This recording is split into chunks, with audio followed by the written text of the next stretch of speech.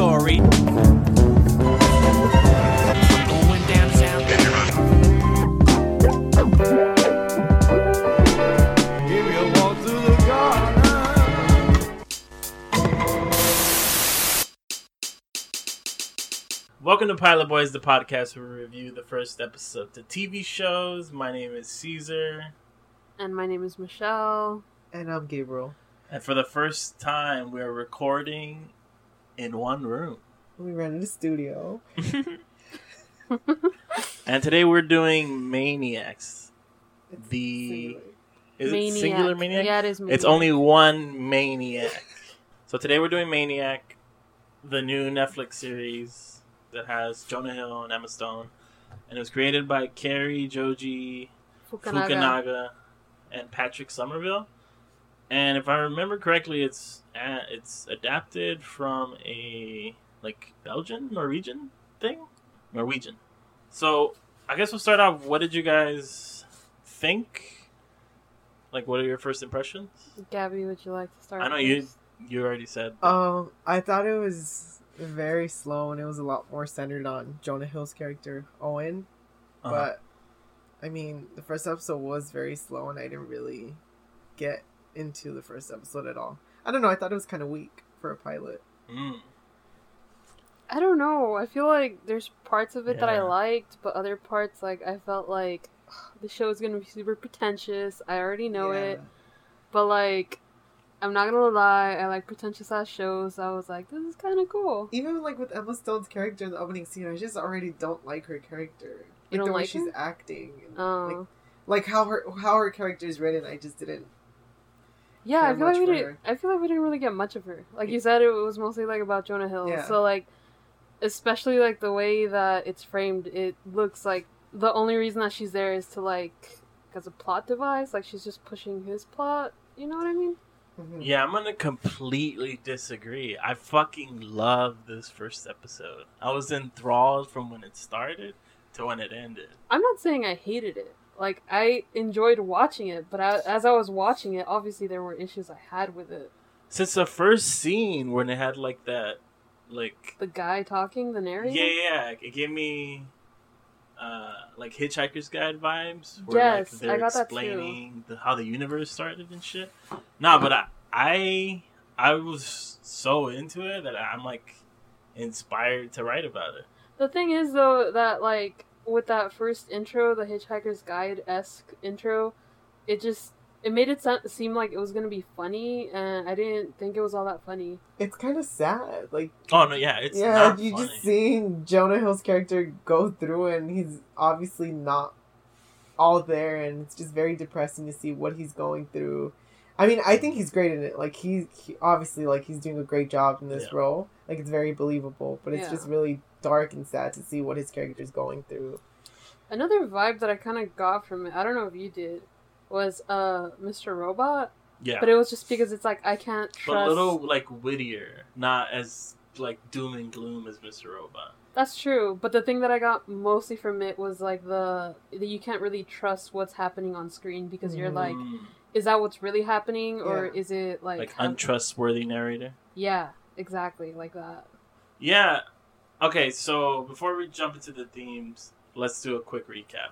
So the first episode is about Owen Milgram, who has agreed to testify for his brother, but since the beginning of the episode, we see that he's like dejected and depressed, and there's also the subject of having been committed or having like an episode, he's like a had psychotic episodes before, episode. Yeah. He had like a mental breakdown. Yeah, and then we see him lose his job, and he finally decides to get involved with this experimental drug thing where, like, they test drugs on him.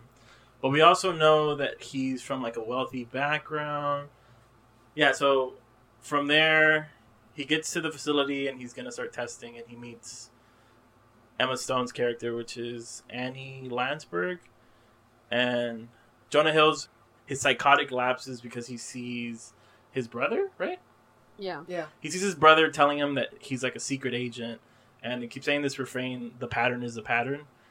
he thinks that Emma Stone is in on it, so he asks her about the mission, Is she and she not, though? confirms it. So that's where it is. So we don't know whether or not she's in on it or not. Which is, it's a little vague. We don't know what the mission is. Yeah, I don't think she's in on it. I don't Like know. I said, like because of like the Mr. Robot-ness to it, the you can't trust the The narrator. I thought like he just kind of saw her kind of accepting it, but she might have just like Done it to calm him down. in this yeah, like situation. gotten him off her back. Yeah. I think she's very obviously, like, her character type is like a con woman. Like, Yeah. she seems to, just the way she was presented, she seems as someone who keeps doing these trials over and over to, like, get extra cash. And she initially didn't like Owen because he was kind of staring at her, and she kind of thought that he was onto her game. And so, yeah, it kind of seemed a little bit like she was just playing along to, like, get him off her back. Or she just, based on how her character was set up, it looked like she already knew that she could manipulate him. So she did it, like, very quickly. So another thing that I noticed is the style is kind of like the Spike Jonze movie with Joaquin Phoenix. Like, it's like light sci-fi. It's not like super crazy sci-fi. It's like sci-fi-ish. It's like modern but futuristic at the same Yeah. I time. get you. And that's one of the major themes that I saw, and like stylistically, but also just the world building. Like, it's not super sci-fi, but it's like a world in like 10, 20 years from now. Yeah, that's what I got. Like a 10 years from now, world. Yeah. I mean, we've seen a lot of those, like, light jump into the future kind of things. Like, Parks and Rec did it in their last season. Like, where they went a couple, like, 20 years in the future. Casual has done it. Weeds has done it. Sorry to Bother You recently came out and they did it. Why do you guys think that like, slight jump into the future is starting to be a little more popular versus, like, the crazy Back to the Future jump into the future kind of thing? I think it's, I guess, in right now just because it's not that far off from where we're living now. Mhm. So maybe people just, like, out of curiosity find that very interesting and they want to see something like that being detailed on television because those are things that can happen since we're not completely far off from those times. Yeah, I think that's a good point. why. And that's kind of what I was trying to lead you guys to. Like, what do you think it says about our current, like, cultural climate, either as Americans or as citizens of the world, that light sci-fi is kind of in? I think it's just like the whole idea of like this could actually happen. Whereas like before, like when we've done like future pieces, like I remember when people were like, "Oh, at this point in Back to the Future, we were supposed to have like self-lacing shoes and hoverboards and all this stuff," and none of that happened. Whereas like the light future stuff, like our technology's already kind of there. They just haven't pushed it there fully. It's more realistic. Yeah. So with light future, Yes. it's like this could potentially happen in 10 years. Yeah. I also think that we should note that the regular sci-fi hasn't really gone out of style either. Like, we recently had Blade Runner that did it. I guess, I don't know if this counts as light sci-fi, but War of the Planet of the Apes did it. There's, like, things that are still in the future and that really hasn't gone out of style. Passengers with Jennifer Lawrence, that was kind of light Yeah. sci-fi. Handmaids. So- What about Handmaids? What do you See, think that of one Handmaids? I think that one's considered more like light sci-fi because Mhm. it's still in the realm of, like, Possibility. yeah, and I think I'm glad you guys brought that up because reality is supposed to be what they're going for. Because, like, when we see regular sci-fi, it's supposed to be a gross exaggeration of what's to come. It's like almost a slippery slope of, if we don't change what's going on now, we'll soon end up in, like, 1984 world. Yeah. I think light sci-fi also leads like people to, feel some kind of fear, and I think that's why it also works because Yeah. a lot of the light sci-fi things we see now on TV, I mean, they're pretty dark. Yes. So I think that's why a lot of us do enjoy those kind of shows because it does make us think that, hey, this can happen and we're not that far off from that. Yeah, and there's even some whimsical ones. I think Sorry to Bother You is kind of, like, funny. So the premise of Sorry to Bother You, it's essentially just he gets a job at this telemarketing company, which is, like, supposed to be like a stand-in for, like, Amazon, Mm-hmm. and they have, like, really shady, like moral, like violations of human labor. Oh, okay. And that's all I'm gonna say. That's what you get from the trailer. I don't want to spoil it because it's an insanely wild movie. But that one, and I think also this one, and I'm just gonna jump into the big theme. The one that like inspired me just by watching this is when I watched this first episode, I saw that what this show was trying to say, or what I believe the show was trying to say, is that the value of human labor has gone down significantly. We don't care about people as people, we just see them as laborers, almost like batteries. And like what the Matrix was trying to say, where like we just want humans as batteries. This show also kind of wants that. Like we just want lab rats. Like what we really need is just bodies. We don't really care about them as like people. We just need their labor to experiment or to, you know, do various different things. Like in Sorry to Bother You, they are literally the largest and continually growing global, you know, like Titan conglomerate. That's also like Sorry to Bother You is supposed to be like a direct relation to what's going on in Oakland and the Bay Area, where a lot of people are being displaced by all the like tech bros and shit like that. So I think this show, and then also Sorry to Bother You, are supposed to be direct responses to that. Like what's going on with Amazon right now, where the workers are being violated and the news is covering it. These shows are in that line of like human value, human labor is really devalued right now because we're so entrenched in our consumerism. Like the cost of having 1 hour shipping or same day shipping is that all these people are in a factory in shitty conditions. I just bought 3 things from Amazon today with 1 day shipping as an Yeah. option. I can't talk shit because, like, honestly, like, when stuff doesn't get there in 2 days, and I'm like, Yeah. why am I paying for Prime? Where's my Like, crown what? for my costume? Well, that's so, like, the yeah, issue. we're part of the Where's problem. this Etsy woman? 100% we're part of the problem. That's the issue. It's like, what's the cost of Yeah. convenience? Is that people either lose where they're at, or they get grossly. There's like these gross violations of labor, and I think that's because it's our direct relationship with consumerism.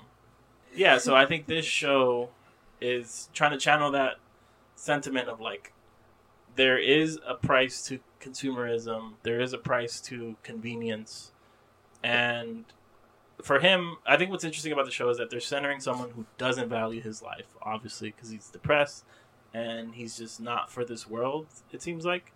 So he's just doing like what he needs to do just to make a quick buck. And if that means like Putting killing his- himself yeah. and testing these horrible drugs on himself, he'll do it. And I think they show that really well in the scene where his family's having dinner. Mhm. And he kind of breaks and he starts cussing and there's kids around and someone yells, oh, he's off his meds. And his dad automatically, you know, he thinks about Owen's character not having money, and he just asks him, like, is this about money? Do you need money? Your apartment's really expensive.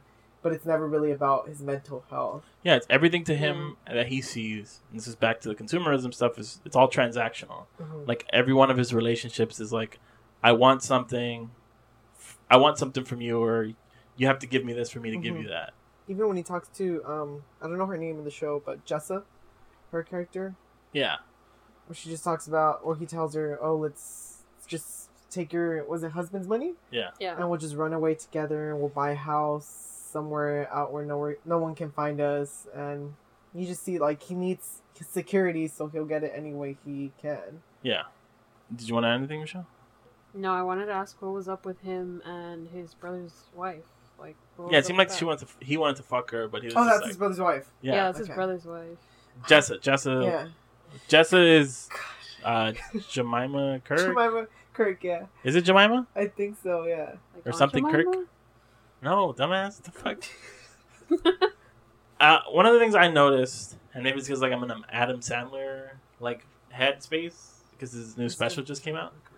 He reminded me a lot of Adam Sandler in Punch Drunk Love, where he's like this totally super dejected person, Yes. and he's surrounded by like, he's just constantly for Adam Sandler in Punch Drunk Love, he was emasculated because he was with the sisters, and like they constantly like belittled him, and he just felt like he wasn't like his own person. But here it kind of seems like his belittlement comes from his family, particularly his brother, who just like kind of makes him feel. Is like, it just one brother or is it multiple? No, that was his whole fucking family. Those Yeah, were all his all brothers, those right? were his siblings. Yeah, Okay.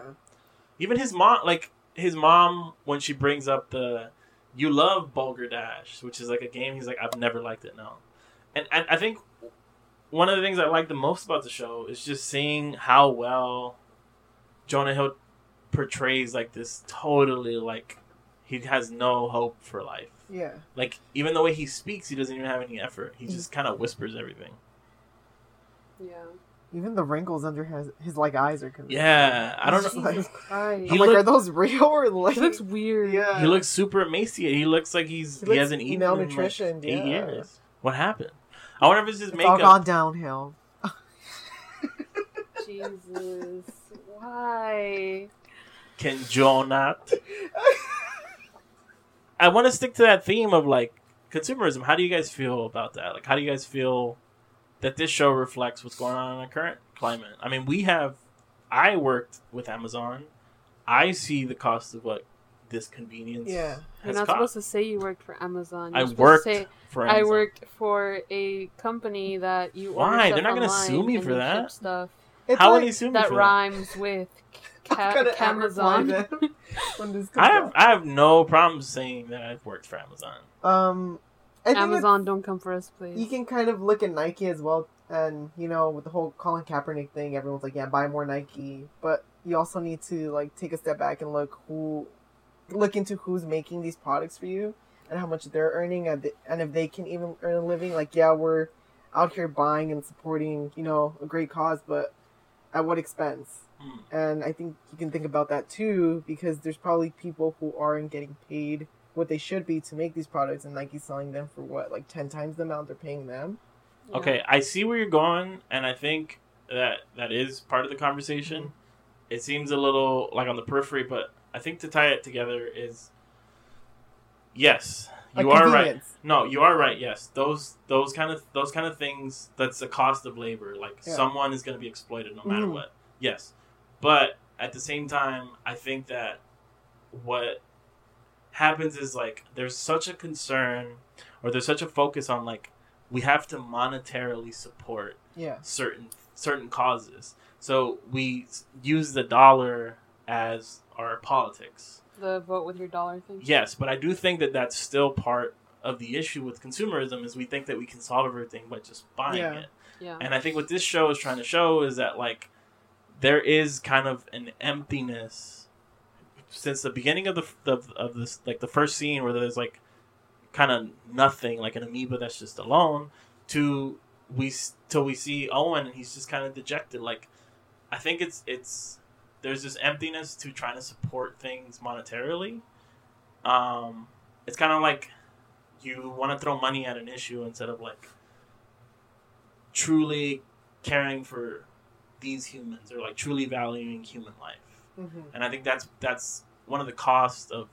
I mean, I'm not going to go as far as say like capitalism is wrong, but that is one of the costs of capitalism is where there are certain casualties in capitalism. And what sucks is that these companies know how to do it so well, where they'll exploit the consumer into believing that this is the only way you can support the cause. Yeah. And it's just sad to see that that's what a lot of people believe.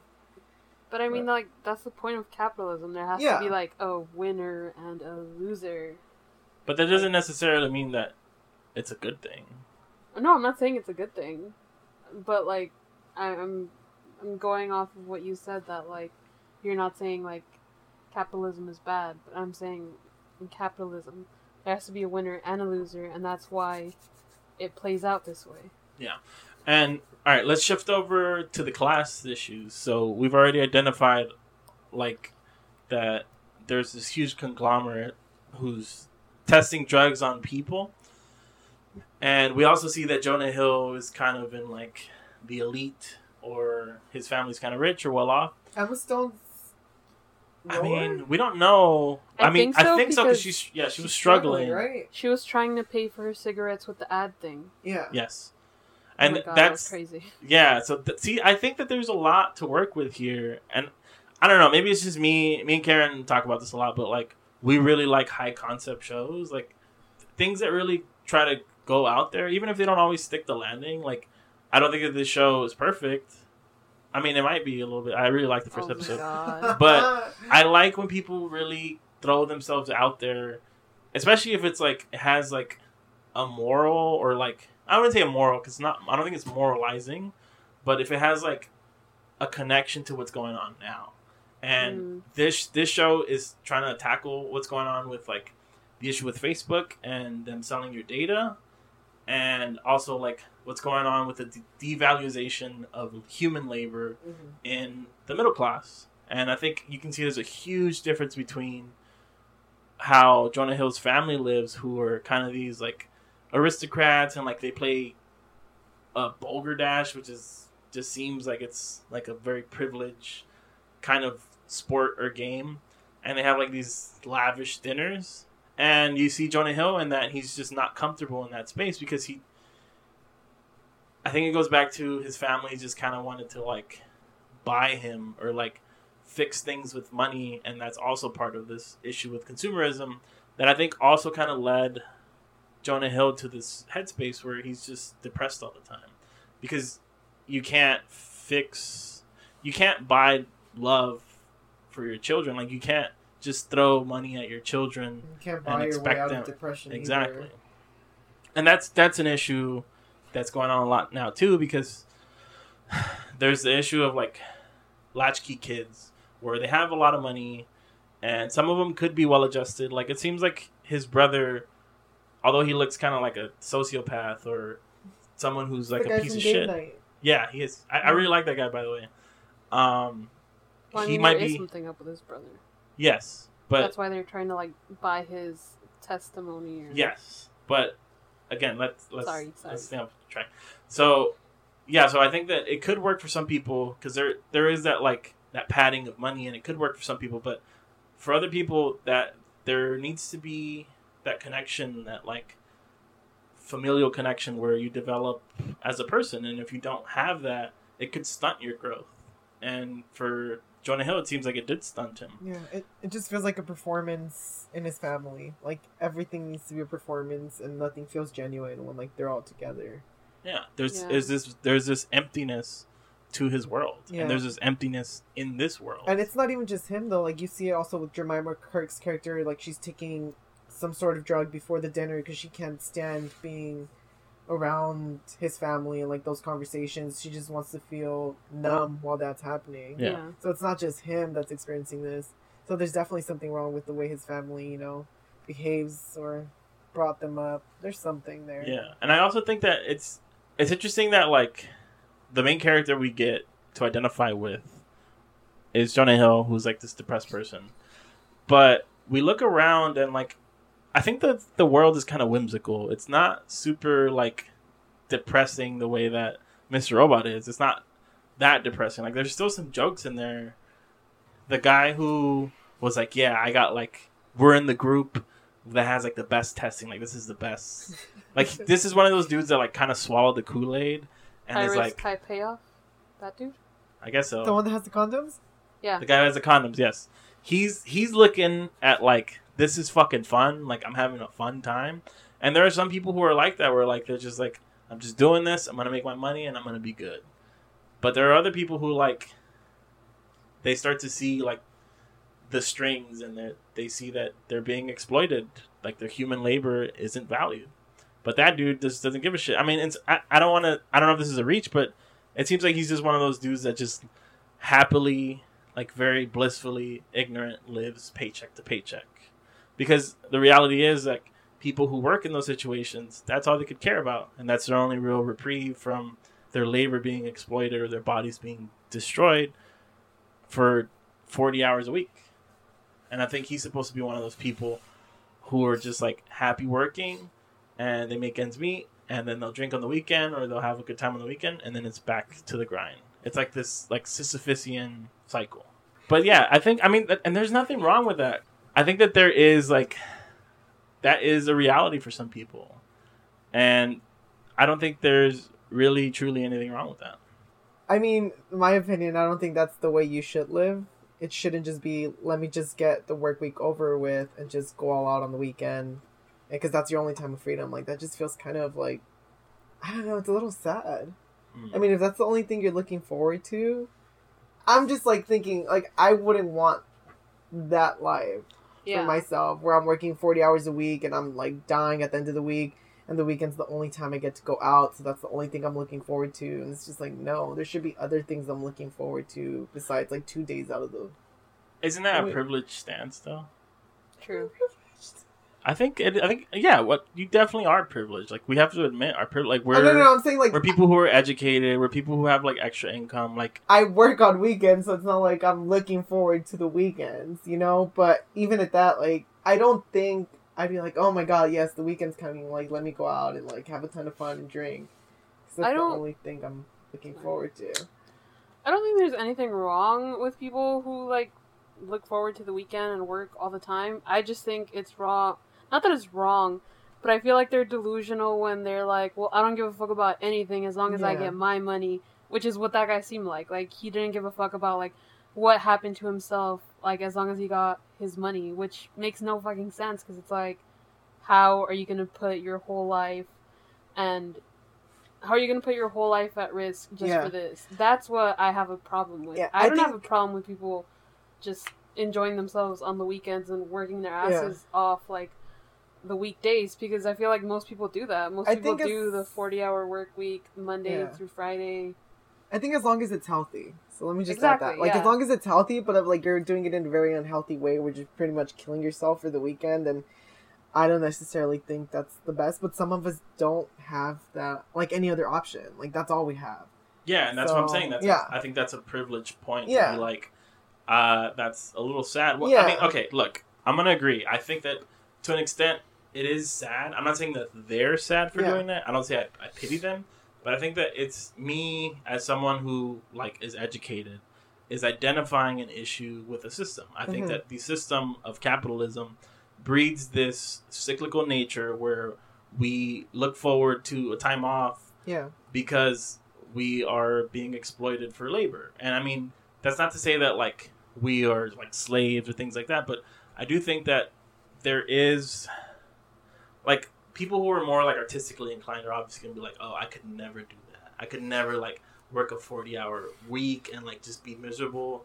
Like, of course, those people sound like idiots and they sound super pretentious. I feel attacked.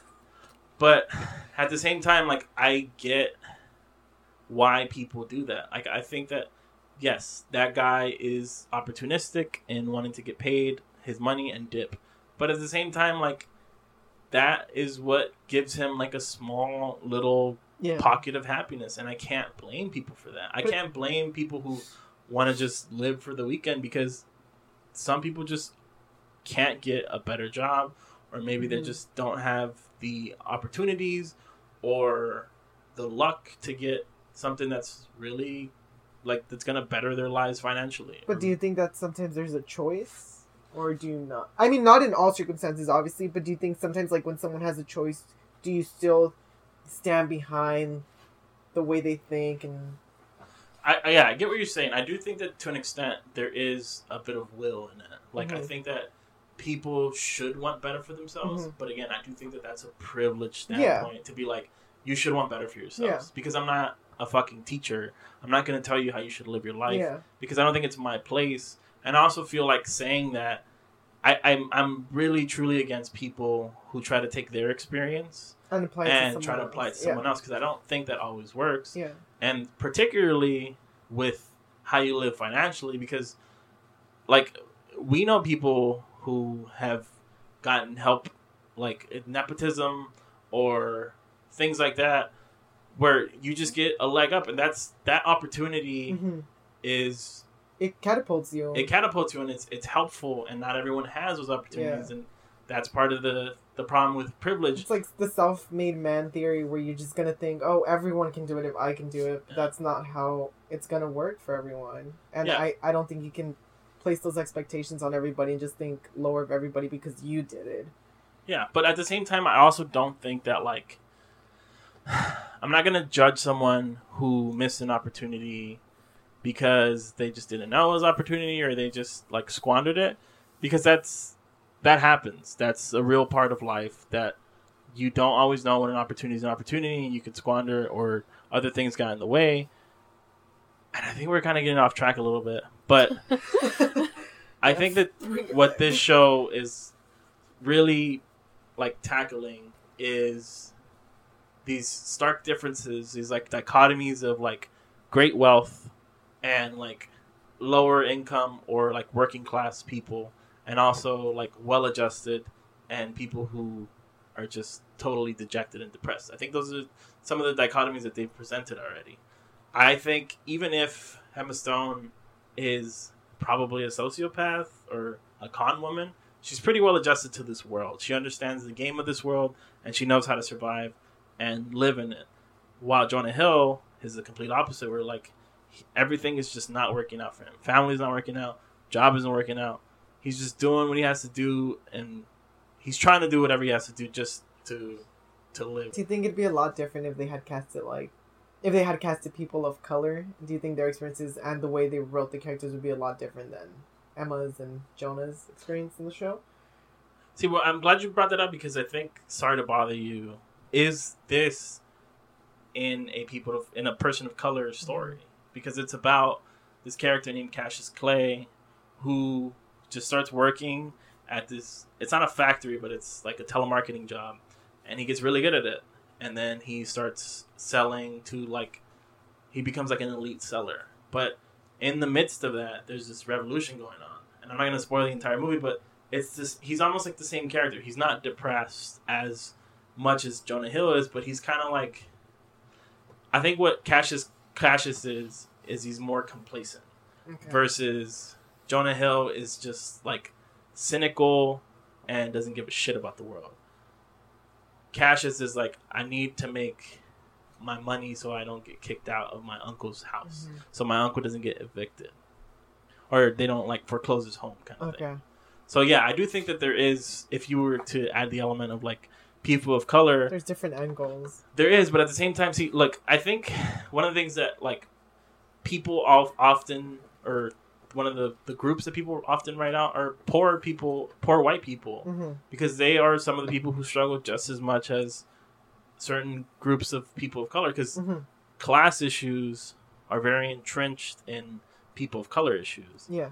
So I think that poor white people often get written out of this equation, and I think for the most part they're kind of the casualties in like this culture war. Maybe it's just like, I don't believe it with Emma Stone. What do you mean? Like, I don't believe in the show that she's poor. Just like, I haven't accept that factor just because I know who Emma Stone is. So maybe like casting someone completely different would have helped, I think, for me. So it's just a casting issue for you. Yeah, I think for me, like, it would have been a lot easier to believe it if it wasn't Emma Stone, because I already know Emma Stone and I know she's a wealthy woman. So more than anything for you, it's like you couldn't suspend your disbelief. No, I mean, like, Jonah Hill, obviously, like, I don't know. I mean, he's a rich white dude in the show, but he's great at what he's doing. But with Emma Stone, I just couldn't get there. So basically, Emma Stone's a shitty actress. No, I just think because I know who Emma Stone is, I just couldn't believe it. Okay, I could see that. I see, for me, like, because as you guys mentioned, like, she wasn't even really in the first episode that much. True. It didn't really bother me. Yeah, same. My focus was all Jonah Hill and like his story, and I was so like, wow, this is like they're really kind of going out there, like, and that's how they hooked me. So Emma Stone's story wasn't like as great to me. Yeah. And I'll admit that. So what do you guys think is going on with Jonah Hill's psychosis, or like his brother? Because I think, so since the show starts off with like the Big Bang, or like the amoeba starting and it created life, and then it goes to what's going on with like Jonah Hill's brother, and like he has this mission and the refrain is the pattern is the pattern. It kind of seems like there's like this grand scheme going on that's like connected to this huge power conglomerate that's testing on people, and like Jonah Hill's kind of like sees himself as the hero of the story. I don't know, I get that like Jonah Hill knows, like, he knows what he's getting himself into, right? It feels like he's trying to sabotage something from within. At the end of the episode, that's what I interpreted that scene as. Like, he knows what they're doing, and he's there for a reason, and it's not just him being, I lost my job, and this is my last resort. Like, he's there for a reason.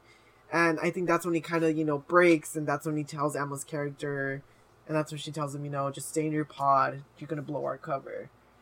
But that's when you don't know whether or not to believe if Emma just did that to get him off her back, or she's actually in on what they're doing, and his brother has a bigger role to play in this than just being like a figment of his imagination. Yeah, but just based on the pilot, what do you guys think is the brother's role as like the imaginary friend?